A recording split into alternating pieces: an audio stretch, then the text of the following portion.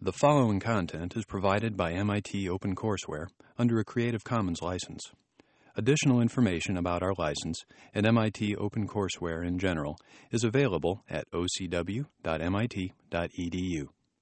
Handout for today's lecture, and you'll get a sheet that asks you about your preferences for recitation time.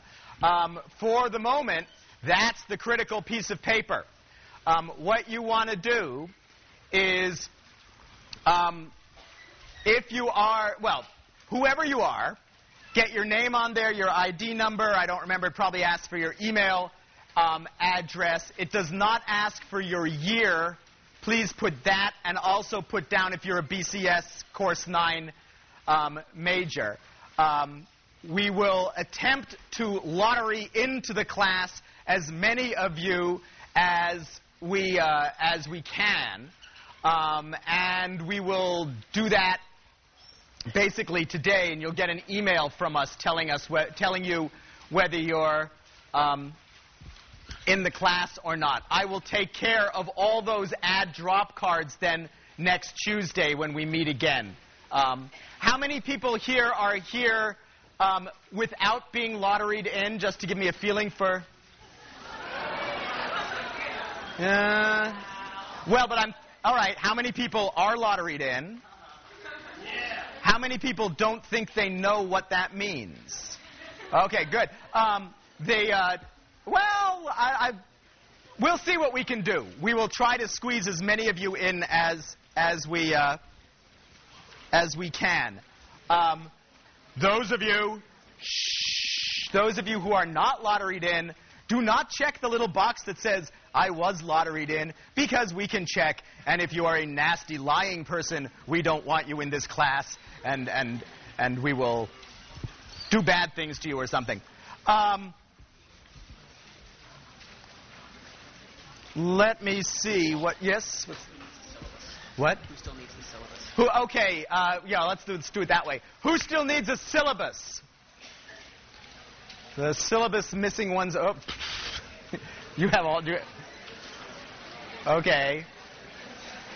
That was the syllabus.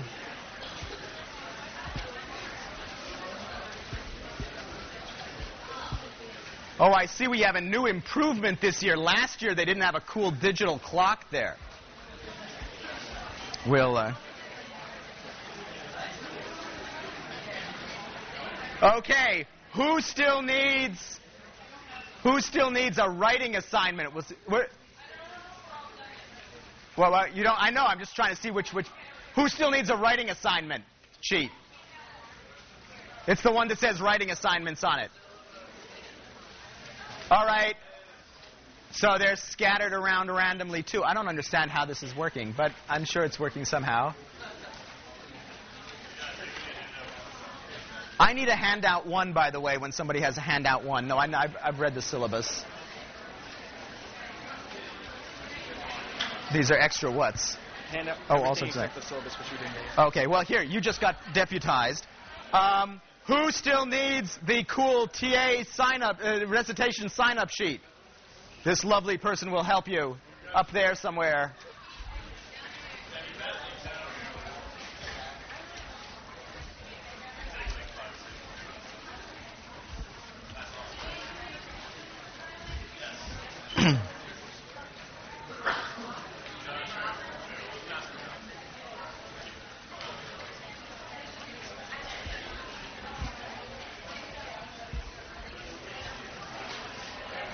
If you're just coming in, come down here and collect handouts.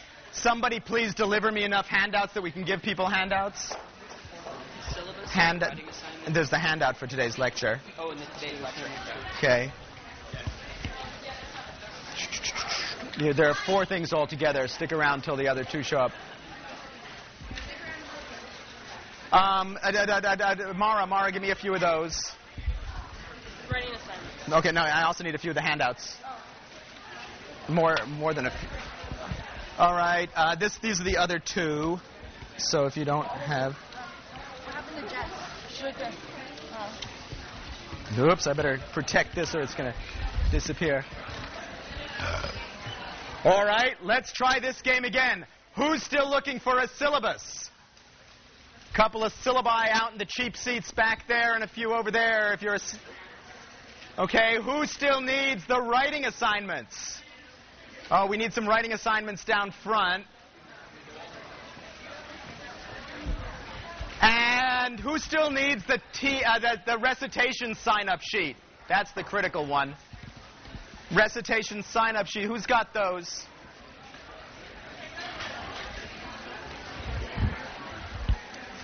Mara, do you have the recitation sheets?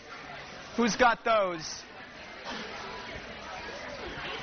Okay, once you've got stuff, you can go and... we'll get it later. Oh, wait. Did she have writing assignment then? Oh, there we go. All right, leave me all the extras. At this point, if you don't have one of the handouts, pick it up later unless you're still missing... Shh! Unless you're still missing the recitation sign-up sheet. None of the other stuff will be desperately critical.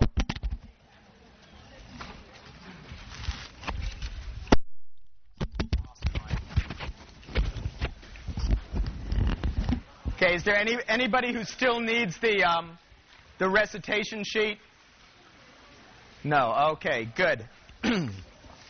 So, name, ID, email, year, whether or not you're a BCS major. Pick your top 4 choices. Number them 1, 2, 3, and 4, because we'll try to put you in your first choice. So we know everybody got those? We think everybody got those. And tell us whether you're a winner in the Haas lottery. Are you just appearing? You want that for the time being. Oops, you only want one of them, though. Okay, you want... Here, take that and yeah. Yeah.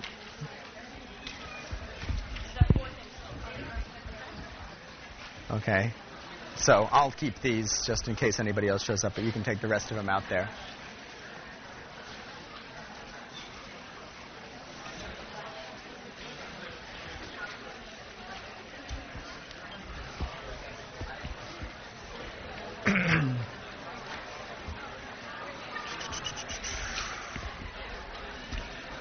Are you just arriving? Play with that. Yeah. Each day the handouts will be outside to pick up on their way. Oh, is that what we want to do this year? Like they did last year. Oh, out there. Yeah. Are we going to put it there and there? Yeah. Okay. Shh. There will be handouts typically each lecture. Typically they will be there and there when you come in. And remember the there part, because when 300 people all try to get it there, it's kind of a pain. So either side in the front. How many people need more time with this exciting recitation sheet? Oh. No, we want it now. We want it instantly, because we're going to solve the problem of recitations. Actually, I suppose we don't have to solve it before the end of class this way, do we? But we might as well. Yeah, while we've got everybody here. Right. So do that now. And while people are playing with that, I will entertain any other entertaining questions about the course that are on people's minds. Yes?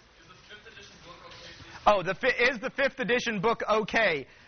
You can use the 5th edition. We're on to the 6th edition. You can use the 5th edition as long as you don't come and complain if you get a question wrong on the final because the info happens to have been in the 6th edition.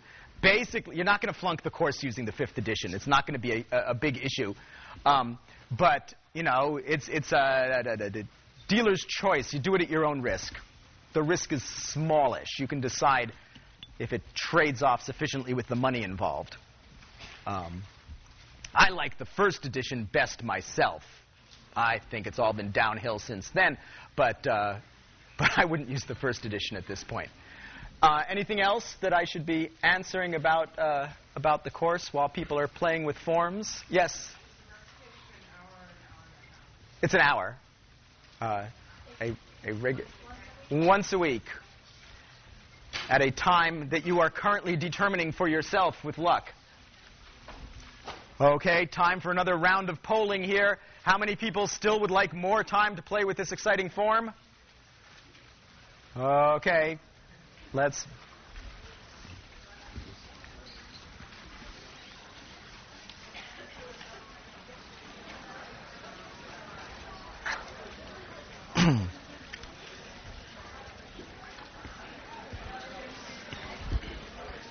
I will take the opportunity, at least I will try to take the opportunity. It depends if I can find the opportunity. This is a HASD course. You're writing papers. Some of you know that that's hard work for you. Some of you will discover that you and your TA disagree about your talents in writing. In either case, you may want to avail yourself of the fact that we have 3 writing tutors attached to this course. They're good. They do great stuff. At least your predecessors have told me so. And it is my belief that 2 of them were going to be here today. Oh, yes, look at that. There they are. I couldn't tell. They looked so young, like undergraduates there. Why don't you introduce yourselves?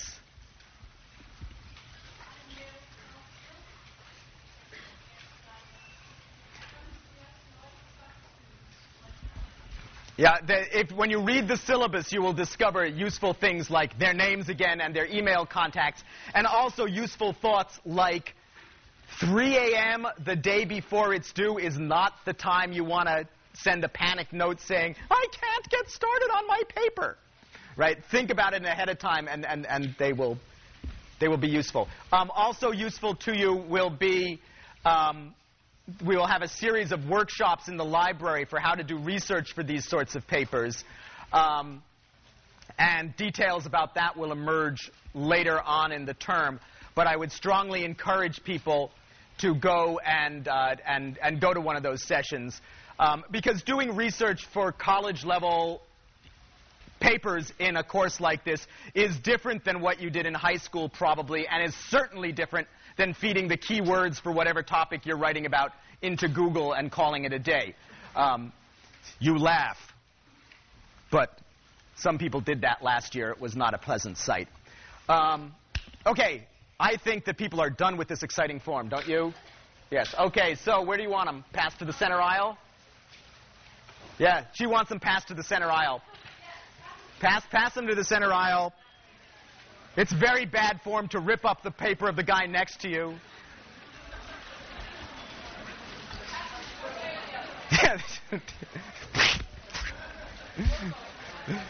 There.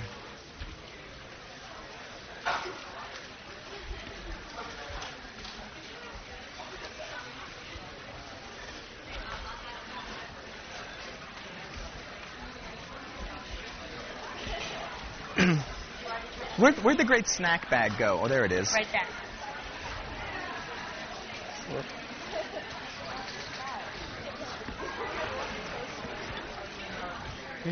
I'm just going to steal the whole crate here. There we go.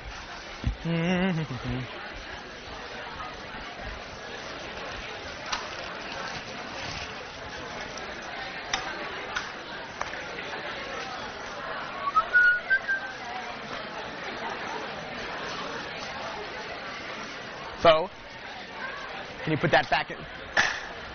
Maybe. That was good. That is in the snack bag eventually. Okay, are there any of those forms still out there? All right, now that we've done the really exciting part, let's try saying something about what this course is about, and why you bothered to try to get yourself lotteried in. Many, any other forms? Last chance? Many MIT courses are of the form. When you go to the first class, you get the syllabus, you look at the list of topics, you say, I don't know anything about these topics, but I sure hope that by the end of the course I know something about these topics. An intro psych class is different from that because if you take a look at the list of topics in the course, which you can find, by the way, on the back page of the syllabus, but you don't need to go looking for it right now, you will discover, memory, learning, cognition, emotion, personality, intelligence, a whole set of topics that you already have some notion about. They're terms that you use in everyday speech that you can converse about perfectly happily. The job of this course is to dig behind what you would know in what's known as folk psychology. Folk psychology is a term coined in the 19th century to refer to the psychology that folk know, as opposed to the psychology that one would learn in the academy, like you are here. What we used to say, actually, when the term was defined for me in graduate school, I think somebody said, folk psychology, that's the psychology that your grandmother knows. That doesn't work so well because your grandmother may well have a PhD in psychology these days. Folk psychology is the psychology that you would know without bothering to take a course like that. Like the psychology you just pick up on the street. This course is designed to go beyond that. Well, yeah. Let me dig up an example. Let me close the door. And so let's as an example, I could assert. Oh, let's see. I need a person. Well, this is why one sits in the front row. You're a person. Yes. That's very good. What's your name? Hi, I'm Mark. You're Mark. Okay. Who is that woman sitting next to you? Laura. This is Laura. Okay. I could say that Mark loves Laura.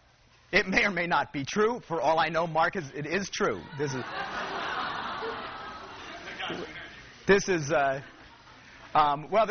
going to be a more interesting example than sometimes. But all right, if I assert that that Mark loves Laura without much knowledge of either Mark or Laura here, that's not a sentence that's hard for you to understand.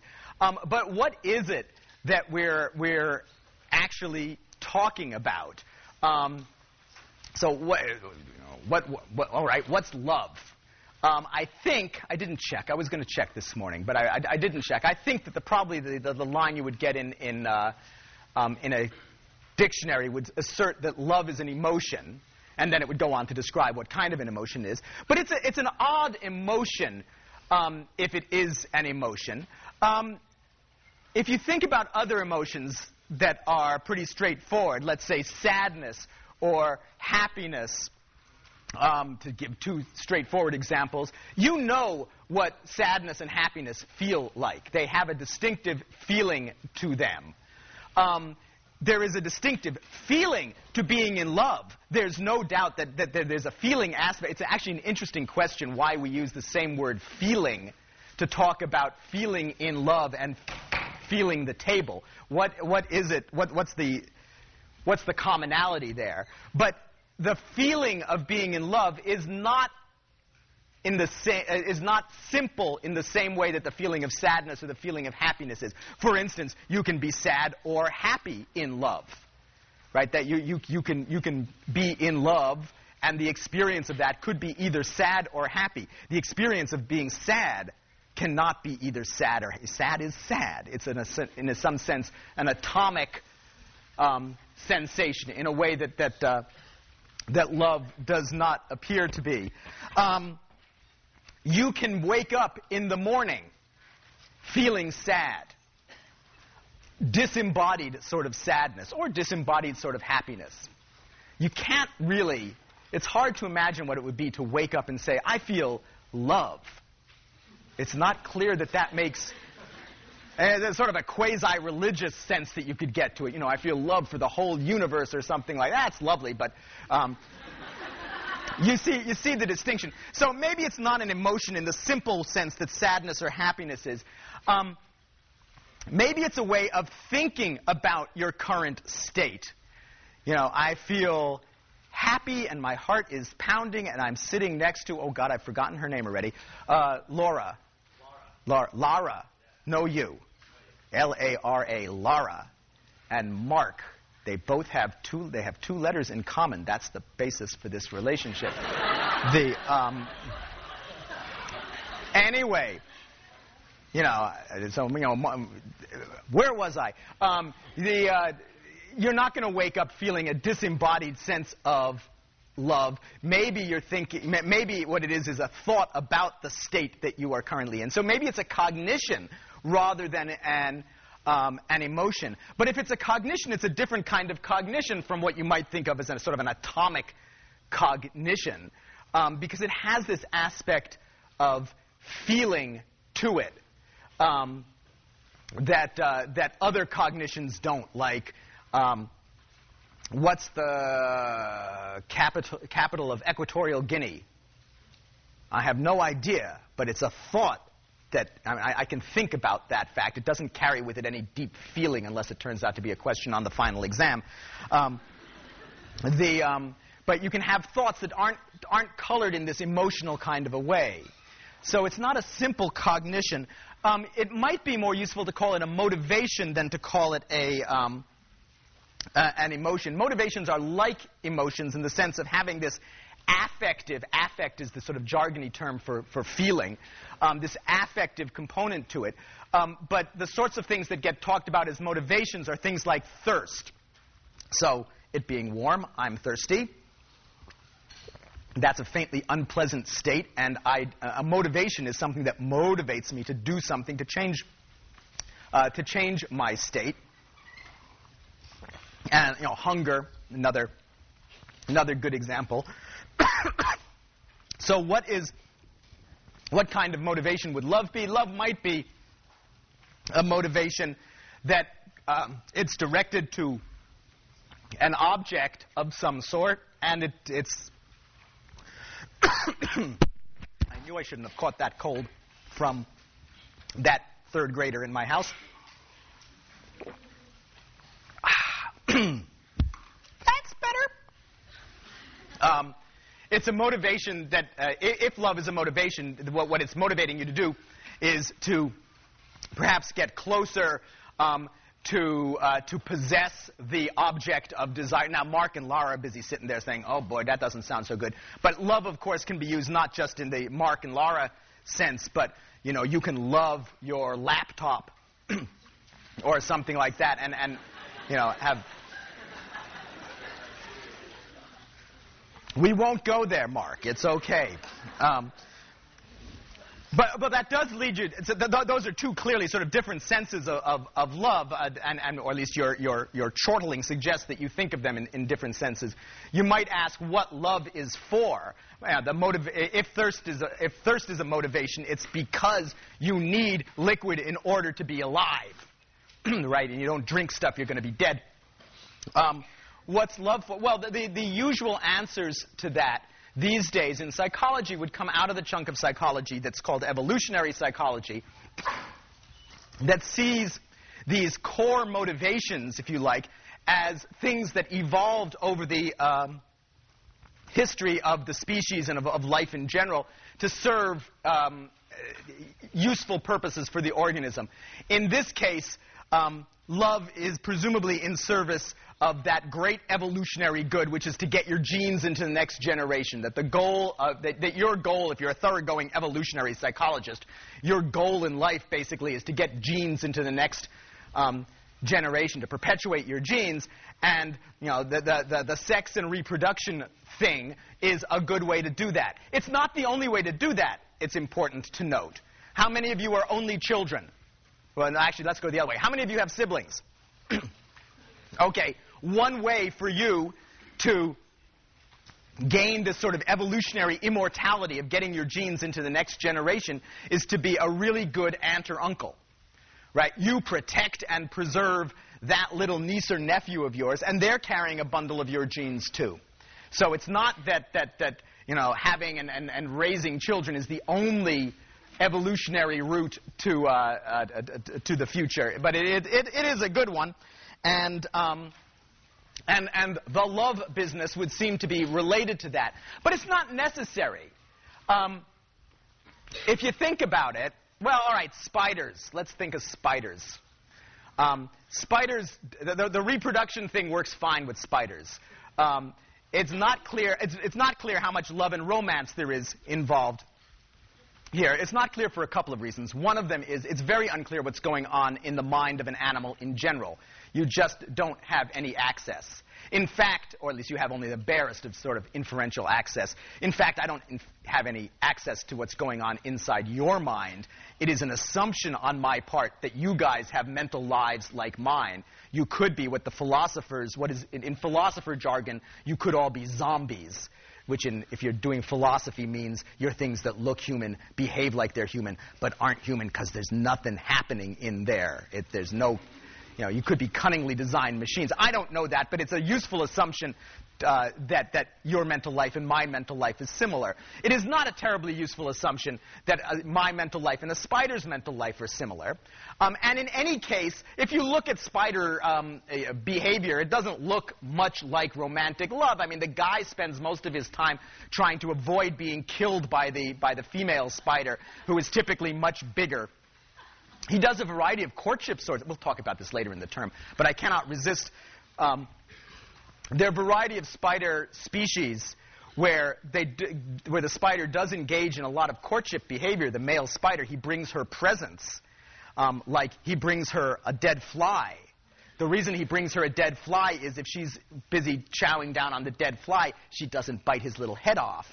And it's not desperately romantic. But in any case, it does work perfectly well for reproduction. It suggests that there might be, even when you're talking about love between potential mates, that there might be a distinction to be made between love and lust or some sort of sex drive or something like that.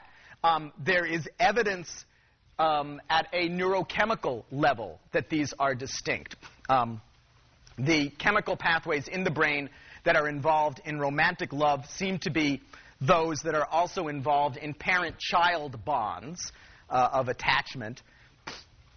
They involve chemicals like, your brain generates opioid chemicals, which are like opium, which is why opium is a powerful drug when taken externally, taken from the outside. But in any case, the bonds of love involve those chemicals. The bonds of lust involve things like testosterone and other androgens and estrogens that they may have talked about at endless length in high school biology or something of that sort. But there's evidence that these are separate. How did they come together? Well, evolutionary psychologists suggest that the link might be that if you bring love to bear, this romantic bonding, this attachment to bear, then you've got pairs of people who stick to each other in ways that are good for the begetting and raising of children. And that maybe this bonding between parent and child got co-opted into being romantic love between potential mates. Another way of putting it would be to say, well, maybe romantic love exists because straight out, just regular old lust is not compatible with civilization. If people are just simply acting on their evolutionarily based desire to mate, it's hard to run a civilization. It's hard to run a university, for instance, because people are busy. So what you've got to do is, if you're going to run a civilization, you have to find some way to channel that sex drive into other activities so that the rest of civilization can keep going. Now, if you start talking in those terms, you're talking in terms that you will see are very much like what Freud said. Freud argued that things like romantic love are necessary in order to have a civilization. In the absence if you're a spider, you don't need romantic love, but you're also not going to have spider civilization is somewhat more limited. Now, how does Laura know that Mark loves her? Well, he said so, right? Well, that's cool. I can say so too, right? I love you. I might even sort of kind of mean it in this sort of generic, I love all of humanity kind of sense. But it's obviously different. Now, there are various other ways that he can be indicating the fact that he is in love with her. But she's got to figure this out. Is he really in love with me, or is he just kind of actually, he's got to figure it out too. Am I really in love with her? Her active perception, it would be perfectly possible for her to be wrong, right? She looks at him, she thinks, he's in love with me, and he's thinking, I'm not in love with her, I'm just faking. You know. Right? Could be. Now, could it go the other way? Could he be thinking, I'm in love with her, and it not be true? Is that logically possible? Now, and who could tell you that it wasn't true? Your mother? You don't really love her. Well, you know, you probably wouldn't buy that anymore, but you would have once. If you plot, let's see, how are we going to do this? All right, well, this is age. I know this axis is age. So if you plot the percentage of people who say, you ask kids, who knows your inner emotions the best? You, or you can give it an open-ended question, but the real categories are you or mom and dad. It turns out, so if this is you and this is mom and dad, that function crosses the 50% point at the surprisingly late age of early adolescence.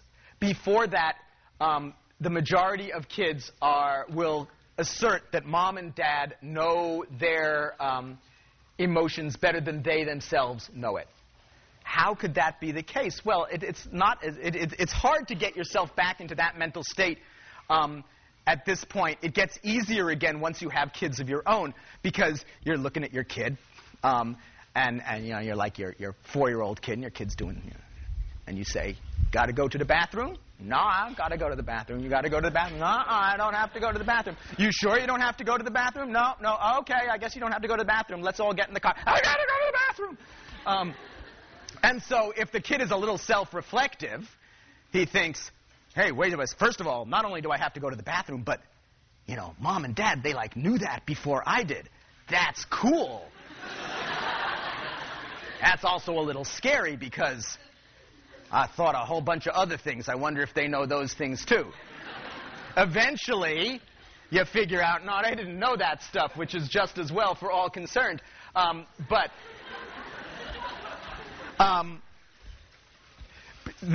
Returning to the love example, the point is that you need to know, you need to perform an act of perception to decide that somebody else loves you, and you need to do an act of sort of self-perception to decide that you love somebody else.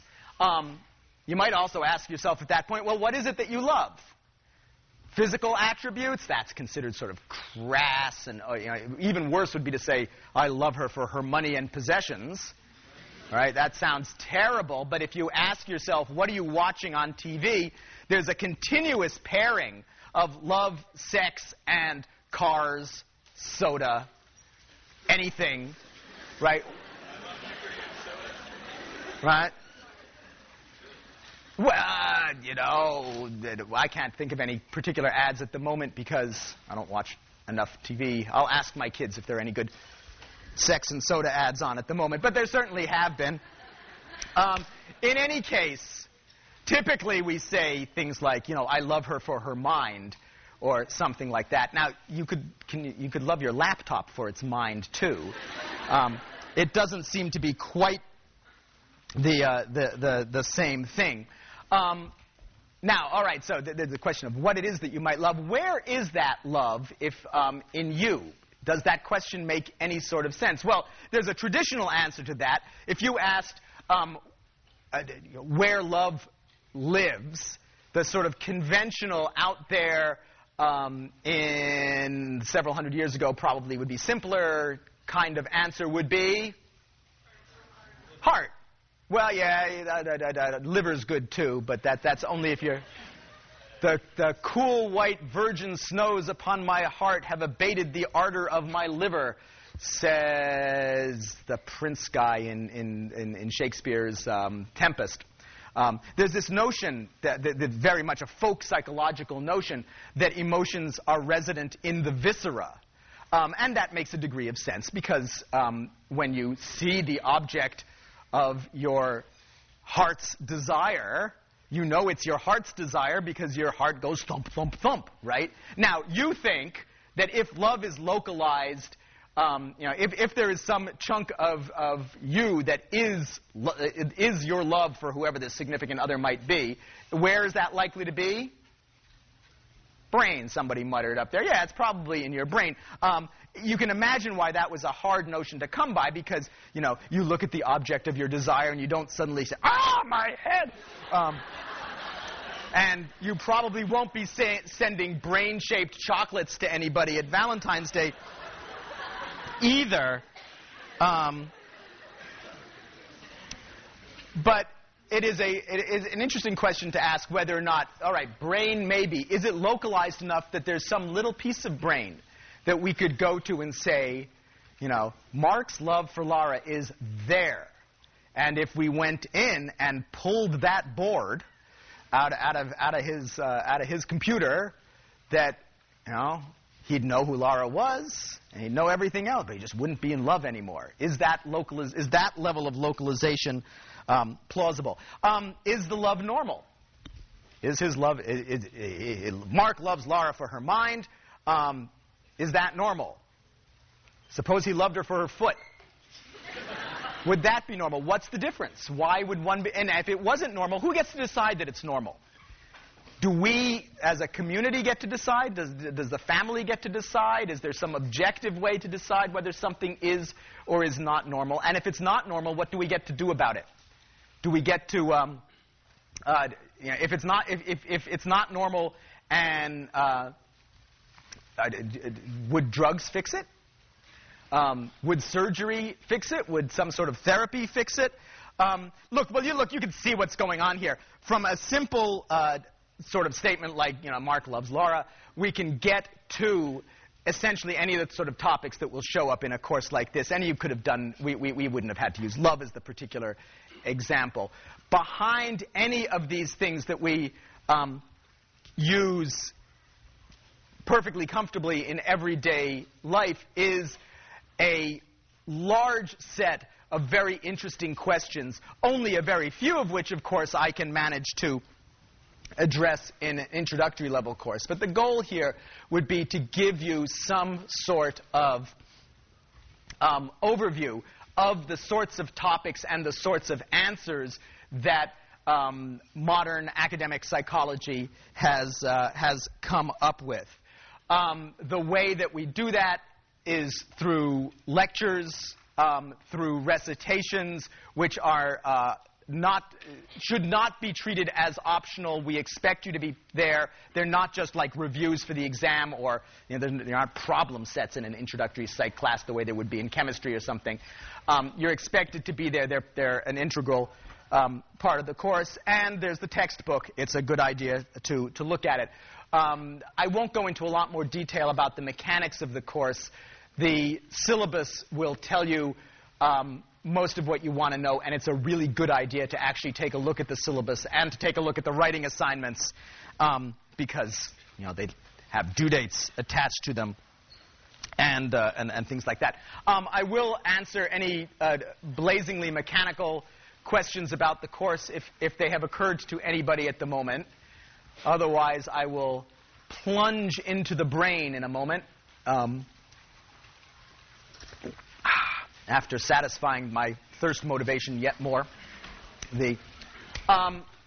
Okay, let me say that the sort of ideological grounding of this course is that the course, like academic psychology generally, is materialist in its ideology. What does that mean? What that means is that the mind is what the brain does, and that if you have thoughts, if you have feelings, if you have memories, that these things arise out of the brain. This is not to say they are necessarily, that if we wanted to teach a straight neuroscience course, we just teach you about the brain. But it is to say that it is in distinction to another old philosophical position, which is dualism, which says that the mind is somehow an immaterial something that is separate from the brain. It interacts with you. It interacts with your body, but is separate. The reason for talking about the brain for this lecture and a chunk of the next lecture is this notion that the mind is what the brain does. And well, if we want to find out what the brain does, let's see. We could make a little bit of a list here. You go up. Oh, we got to get rid of a little more of whatever that was. So, do I have a copy of the handout here somewhere? Yes. Okay. So I can ask because it just has 4 broad classes of methods on the handout without describing them. How might we go about finding out what the brain does? Oh, this reminds me to say, anytime during the course of the term, if you got a question, comment, or whatever, feel free to raise your hand, and I will attempt to answer it. If I think we're being hopelessly diverted from where I think we need to get in the lecture, I may have to cut off discussion, but I'm more than happy to have the opportunity. So don't, just because it's a great big lecture, don't feel that you just got to sit there and not do anything interactive like raise your hand. Of course, if you raise your hand, you might end up exposing the details of your romantic engagements with the person sitting next to you, but that's a risk you'll have to take. Anyway, if you wanted to find out how the brain worked, what the brain did, how could we go about doing that? Anybody got? Yes. You could cut the brain open and look at it. Okay, that's option 0 on my list of 1 to 4. No, it's not because it's trivial in any sense, but I'm looking for techniques that get more at the function than at the structure. But there is a certain amount that you do learn from just looking at the structure. In fact, Descartes, one of the founders of the dualist view, looked at the anatomy of the brain, thought, if the immaterial mind and soul are interacting with the brain, well, the brain is a doubled structure, right? It's got these 2 sort of symmetrical hemispheres. That interaction between the immaterial soul and the body must be at one point. He looked at the anatomy, saw the pineal gland, which is a piece of brain lying on the midline, and thought, because there's only one of those, that must be the point. So you can make inferences from structure alone. That particular inference is wrong, but you could do it. Yes, the person in front there. Yes, you're okay, MRI, we will make that into the larger category of imaging techniques. For psych purposes, the most dramatic version of this is so-called fMRI, for functional magnetic resonance imaging. This is the new entry on the list, really. Remarkable breakthrough in the time that I've been teaching this course is the ability to now look at the structure and some aspects of the function of the brain in intact, alive, awake human beings. You simply couldn't do that anymore, and that's a remarkable, it's a remarkable boon for psychology and a huge advance for medicine. So, for instance, if you had a brain tumor, there are symptoms of having a brain tumor.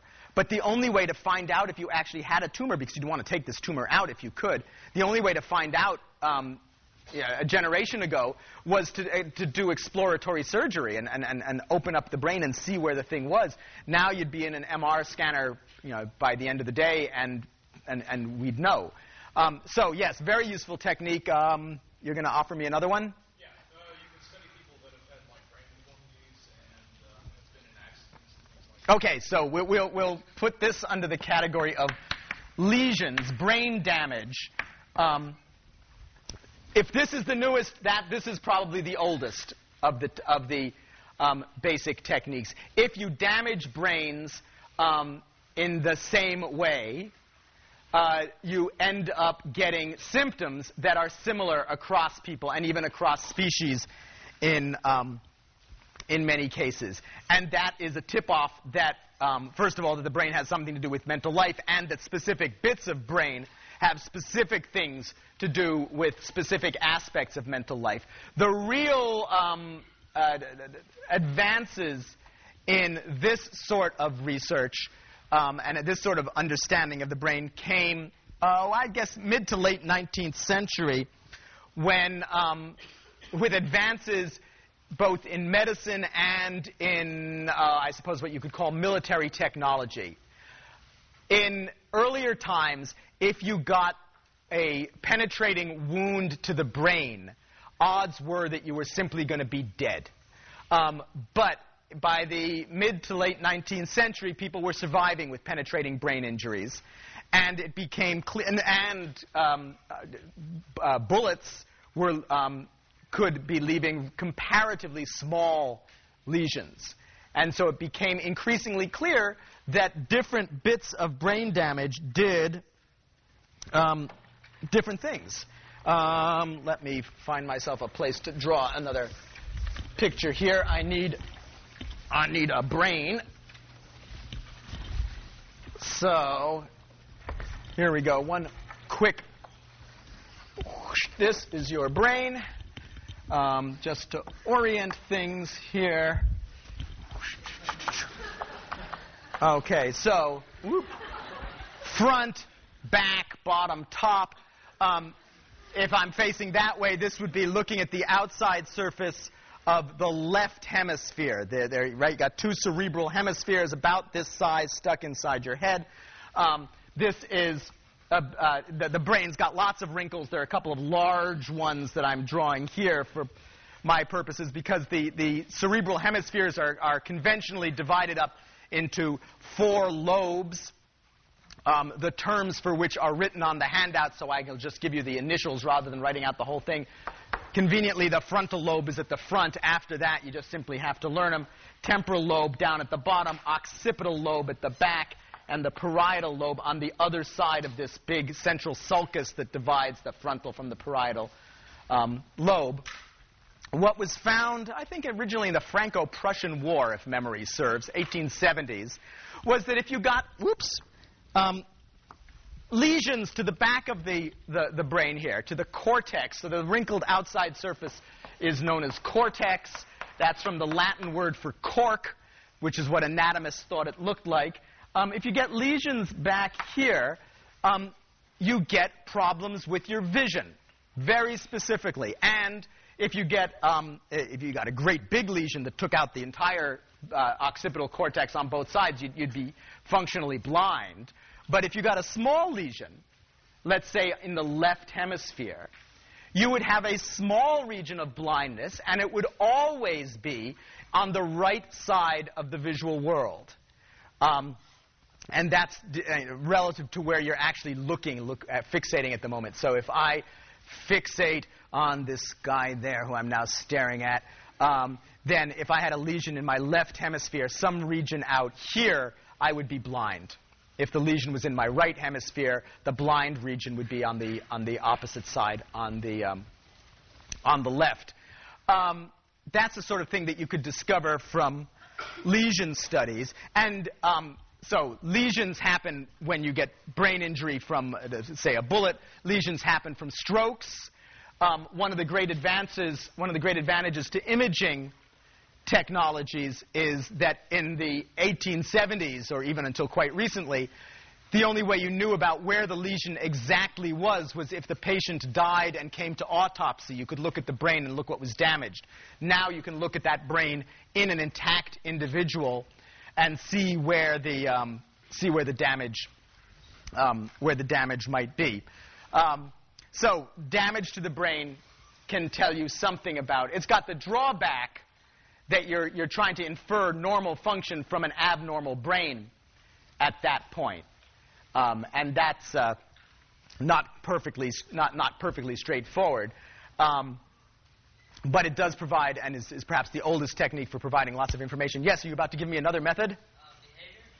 Okay, behavior is item. Well, if that's 0, then behavior is going to be 5, and we'll spend an awful lot of the course talking about behavioral measures. But in behavior, without going in and doing something with the tissue of the brain, you're essentially treating the brain as a black box at that point. It may tell you something about the brain in connection with the rest of this, but we're looking for techniques that are specifically about studying brain itself. Yes?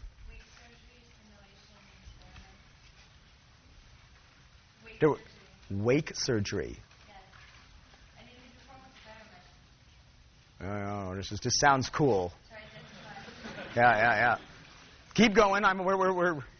What did you have in? They pretty much experiment simulating different centers of the brain. What's the surgery part? I can fill in. I'm just trying to see if there's a 6 here that I'm just not thinking of that would be cool. Otherwise, I can sort of. We've done some experimentation with rats, trying to see how different substances affect brain activity. Oh yeah, actually that's one I didn't put in typically, which is that you can go in and start infusing stuff into chemicals into the brain and changing behavior. Do I want to say anything more about that at the moment? Good. I'll use that one. Thank you. We'll call this stimulation in general. Stimulation. You can go in and stimulate brain. So I was gonna do that and segue from the chemical stimulation to electrical stimulation, but you got there for me. You can go in and stimulate the brain electrically in rats, but you can also do this in humans. In fact, back in the 1950s, Wilder Penfield, psychologist, was working with some neurosurgeons up in Montreal, and what they were doing was they were doing neurosurgery on patients with intractable epilepsy. Epilepsy is an electrical storm in the brain, basically, and often is started by a piece of abnormal or damaged tissue that acts as a generator. And then what happens is a sort of an abnormal electrical activity spreads from that point of generation across the brain or across some chunk of the brain and causes a seizure or lapse of awareness, the sort of symptoms that you get in epilepsy. Often this is controllable by drugs, but in some cases it's not. And one of the treatments that can be tried is to go in and try to lesion this little chunk of brain. If you take out the generator, you can often reduce the severity or eliminate the seizures. But if you're going to take brain tissue out, you got to be really careful. Because, well, actually, where I put this is a pretty good example. We knew from lesion studies, going back again into the 19th century, that areas around here that go by names like Broca and Wernicke's area, which are the names of 19th century neurologists, actually, vitally important in the production and understanding of language. If you are right-handed, those areas exist in the left hemisphere of the brain. So this is a left hemisphere of the brain. That'll work fine. And if they're damaged by stroke, you will have trouble with understanding language or producing language, or both. Depends on the exact nature of the stroke. But very bad lesions to have. So if you were to discover that the epileptogenic focus, the piece of bad tissue, was sitting in there, you would say, look, I'm sorry, we don't want to do this surgery because while I could perhaps reduce the frequency of your seizures, it's going to mean that you've got real problems with language, and that trade-off is not worth it. On the other hand, if the generator was here, say, look, I can reduce the frequency of your seizures, and you'll have a relatively small area of blindness out in the right visual field somewhere. Say, look, I'm not thrilled about being blind in some part of my visual field, but that trade-off is worth it. So you need to know where you are in the brain in order to do this sort of surgery. And what Penfield did was to stimulate the brain of awake individuals, in effect to ask, what's this bit of brain doing? Now, how can you do that? Doesn't that kind of hurt a lot? The answer is that they're under local anesthetic to get through the skull and the outer surface, the membranes across the surface of the brain, because in case you hadn't noticed, digging holes with a sharp stick in your skull really hurts. But once you get to brain, there are no pain receptors in the brain itself. There's nothing. Once you've got the brain exposed, you can do anything you want to the brain, and the brain won't particularly complain. I don't suggest you try this, but you could. Now, why? Well, let's step back. Why have pain receptors at all? What's pain good for? Yeah. Okay. Pain receptors are very helpful, like being on a hot stove or something. Yeah. Pain's there to keep you from hurting yourself. If you don't have pain and your hand's on the hot stove, you say, "Oh, I'm cooking my hand." That's big deal. In fact, there are rare cases of people who are congenitally insensitive to pain, and it's bad news. They end up injuring themselves. That being the case, why not have pain receptors in your brain? Yeah. Yeah. By the time, if you sort of thinking sort of evolutionary terms, by the time the bear is chewing on your brain, you might as well just kind of go with the experience because it's not gonna matter much. So the advantage here is that you can go in and stimulate brain tissue, and it's not it's a somewhat, from the sound of it, somewhat uncanny experience, but it's not an unpleasant experience.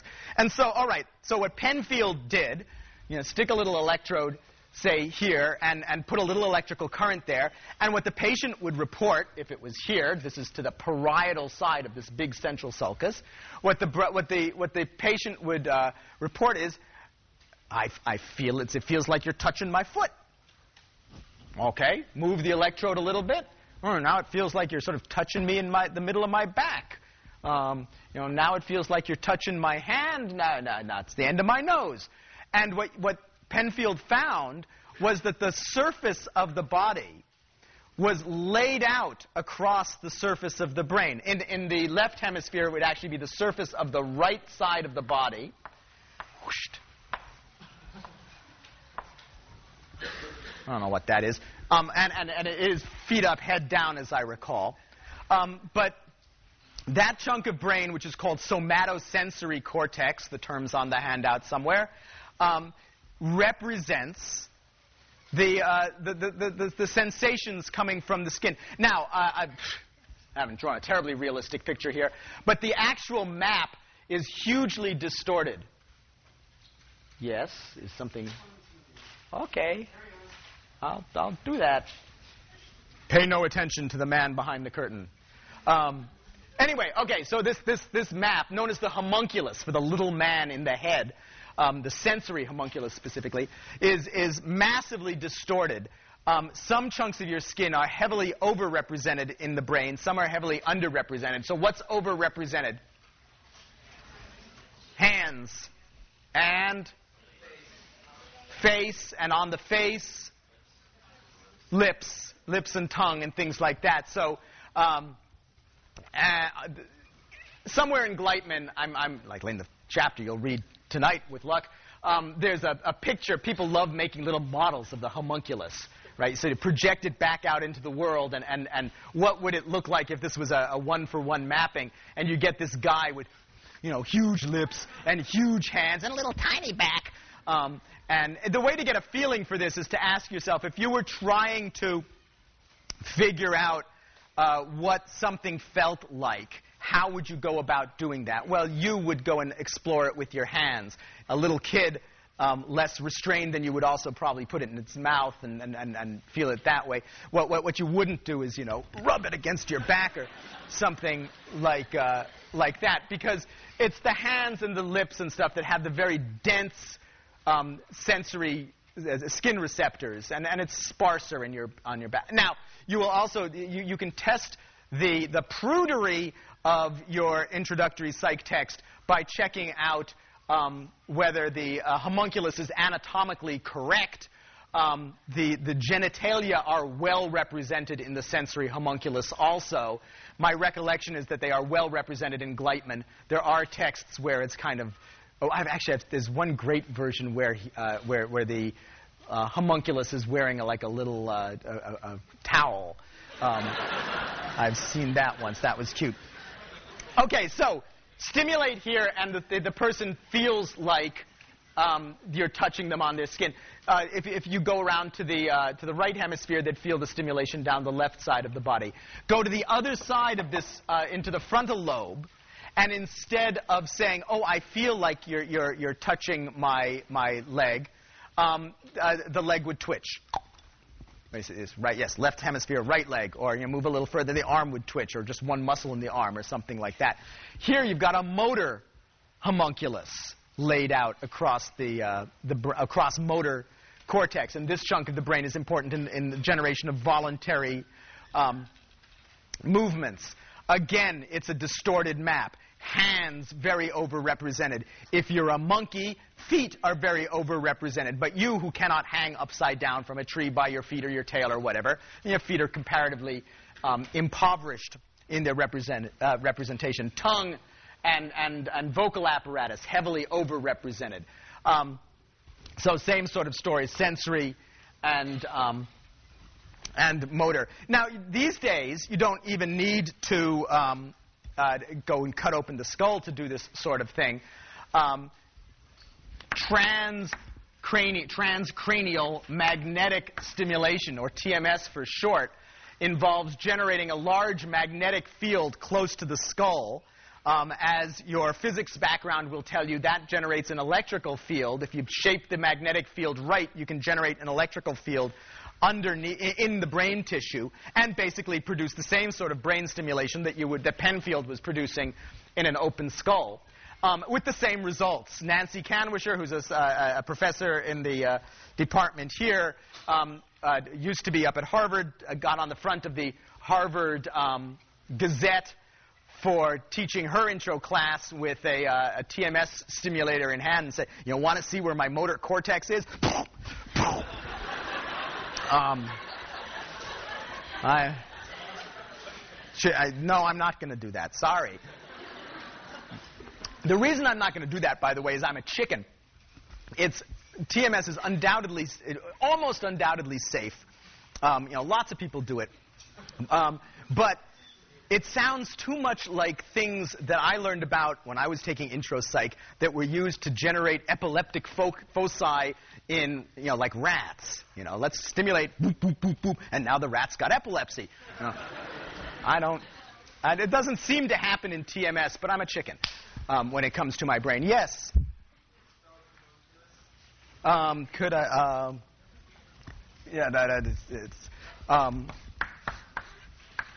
well, we'll find out if I can spell homunculus. Paul, is it a U or an O? Homunc, yes, it must be. Homunculus.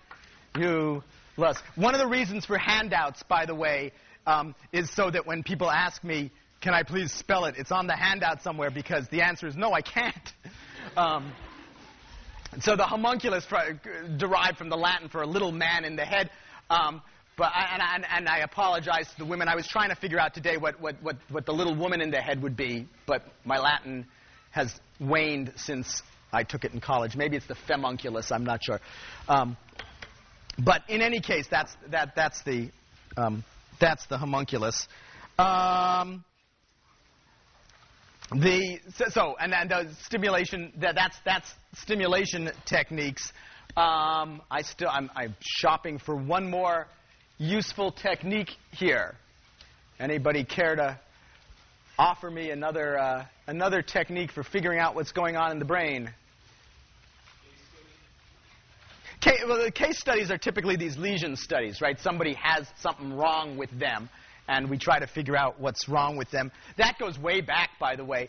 The early efforts to figure out what bits of brain did come from the phrenologists, early 19th century. Phrenology. If you know anything about phrenology, you learned it from the Cartoon Network, right? Because you watched Bugs Bunny beat Elmer Fudd over the head, right? And then the bumps showed up and you felt the bumps. Looking at me like, what's he talking about? Right? Or you know it because there's a wide, any of these umpteen cartoons or sculptures where you have a head that's got little functions all over it, right? You know, this is, okay, good, I'm not just making up weird stuff. The phrenologists believed that the shape of the skull reflected the underlying shape of the brain, that bigger meant more of that particular function, which is rather like this. I mean, it's not a completely wacko assumption. And they then used a sort of a case study system to try to figure out what different parts of the brain did.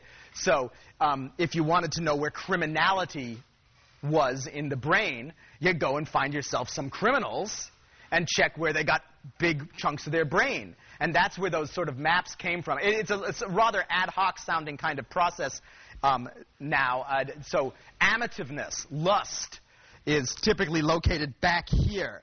The reason it's located back here is because Spurzheim, one of the founders of phrenology, had in his care how did he describe it? I think she's described as a passionate widow.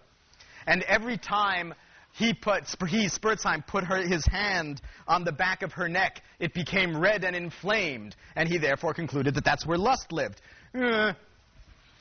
It turns out, though, that if you read old phrenology texts, the original phrenology texts, they read not unlike introductory psych texts or introductory brain science texts with a few unfortunate assumptions, like the notion that skull shape reflects underlying brain shape, which it does not very well. There was, yes, pink person.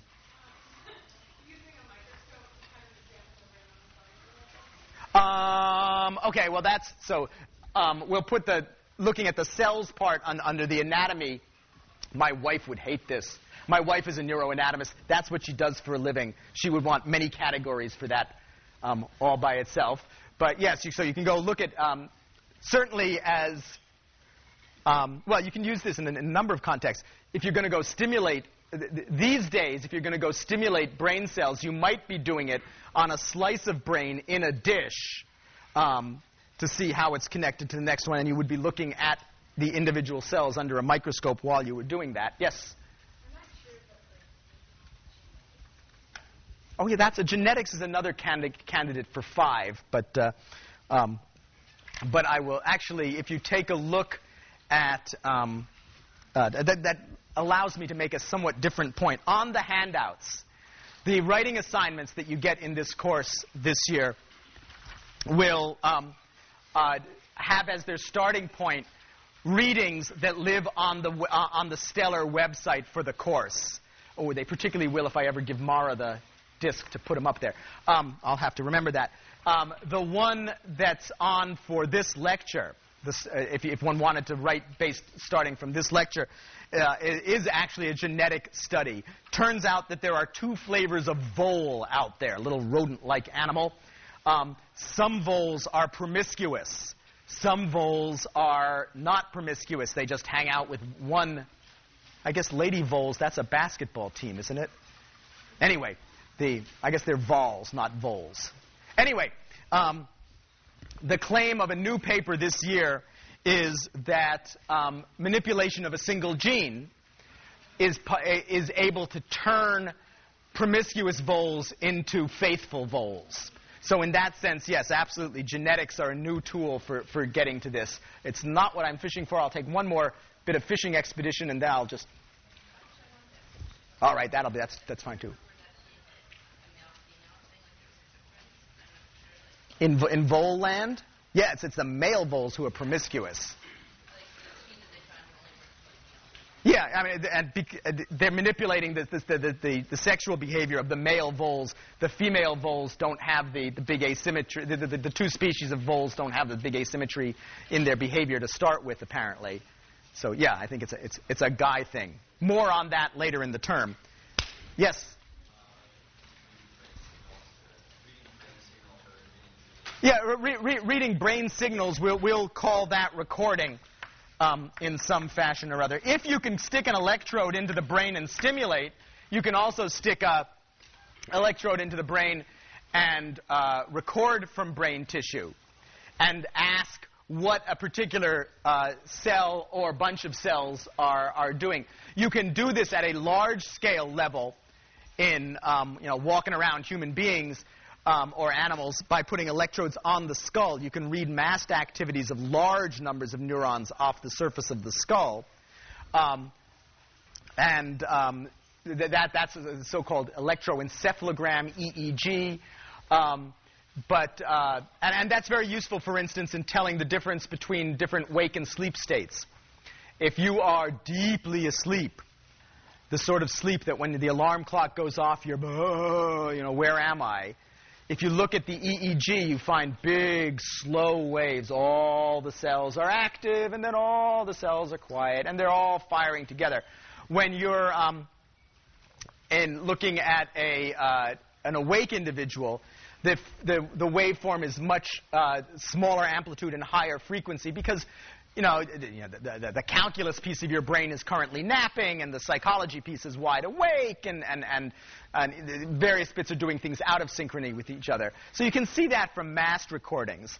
But if you now go and stick an electrode, let's suppose we go and stick an electrode into, let's take this same cell that stimulate here, and the patient said, I feel that in my toe. If instead of stimulating you record, you find out that cell doesn't change its behavior at all over a huge range of possible things that the organism could be doing. But if you poke the toe, that cell says, here I am. I'm interested in that and exactly that. You go poke the armpit or something, the cell doesn't care. You poke the other, the next toe over, the cell doesn't care. You poke one particular toe, let us say, that cell will care. Take a cell out here somewhere, and that cell will care only if you put visual stimuli in a particular little spot in the right side of visual space, in a very particular part of visual space. Move over a little bit, and it'll want stimulation in a different piece of visual space. Move elsewhere in the brain, and now, rather than liking, say, just something simple like a line moving around, a cell down here, this is typically done in things like monkeys, and so that cell might be very interested if you show it the hand of a monkey. Right? Cell's thrilled. Show it, a hunk of chalk. I don't care. Nearby one might like the face of a monkey, and so on. So you can find out what individual cells are interested in by recording their activity. There are some significant drawbacks to this, which is that one of them is that you can only sample from a tiny fraction of the cells, even in an area that you are interested in. How many cells do you think how many neurons do you think there are in the brain? So the answer is, yes, a lot is a good answer. But the answer is going to be expressed in terms of 10 to the x. What's x, would you guess? The 24s are a little high and the 9s are a little low. When I asked this question when I was in graduate school, I got the answer that there are nobody knows the answer for sure because who's going to go and count? That there are 10 to the 12th neurons in the brain, and of these, I didn't even tell you on this picture, but here we can draw a tail on this thing. Hanging off the back of the brain, sort of underneath the back, is the cerebellum. It means little brain. Important in learning and motor control sorts of things. We're not going to say much about it here, sadly, but what my professor said was there are 10 to the 12th neurons in the brain. Of these, 10 to the 13th are in the cerebellum. The quick on the uptake crowd picked up that there's a problem here, right? What he was trying to tell me was not that he didn't understand math, but that, look, we don't even really know to an order of magnitude how many cells there are in the brain. But that lots on this order. How many cells can you record from in a study of some function in the brain? You know, heroic single cell recording studies might have, on the order of 10 to the second, 100 cells recorded from. Moreover, if you're going to stick an electrode in the brain, the cells that it encounters are going to be biased by things like size. You're more likely to get big cells than little cells, and big cells do things that are different than little cells do in the brain. So it's not, you can imagine that it would be difficult to figure out what your laptop did by recording from single components on the motherboard. That wouldn't be particularly easy. It gets significantly worse when you try to do that in the brain as a whole. The things we know best about in the brain are things where we can bring all of these techniques to bear and get what would be called converging evidence, converging data on it, evidence from multiple different sources, and then corroborate that by looking at behavioral measures. Oh, let me say, well, all right, this is the moment in the lecture where my wife, where I really feel my wife looking over my shoulder. In 2 minutes, I will polish off the rest of the brain. So that's just the surface of the brain, right? You know, the brain is a 3D structure. One way to very grossly think about the overall structure of the brain is that if there's cortex, that lying underneath cortex is what are a bunch of structures that often get called limbic structures. This is really an outdated term. It comes from the word for ring, and it was the notion that there was a circuit of structures lying under the brain, under the cortex. But there's a collection of structures who will show up later in the term with names like the amygdala, from the Latin for almond, hippocampus. Is it Latin for almond or Greek for almond? I'm not sure at the moment. Hippocampus, from the word for seahorse. Not because you have almonds or seahorses in your brain, but because the shapes of these things are faintly reminiscent of such things out in the real world. And other structures that turn out to be vitally important in emotional, in your emotional life and in memory. Hippocampus will show up later as critical in memory. Lying underneath there and heading on down into spinal cord, I don't know, let's call it the core today or something, are a set of structures that,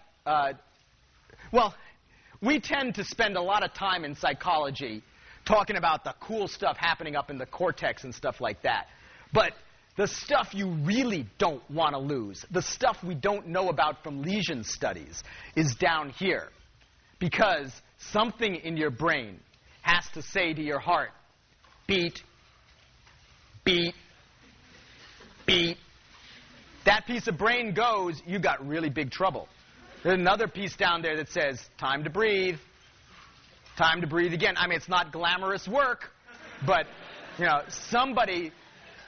So there's a whole set of stuff here running vegetative processes, and also important, not just for, pacemaker kinds of things, but also for general issues of arousal and sleep and wakefulness, those sort of things. So that is an embarrassingly brief tour of the... You can spend your life on neuroanatomy. Trust me, my wife does. We'll come back and talk about single cells on Tuesday.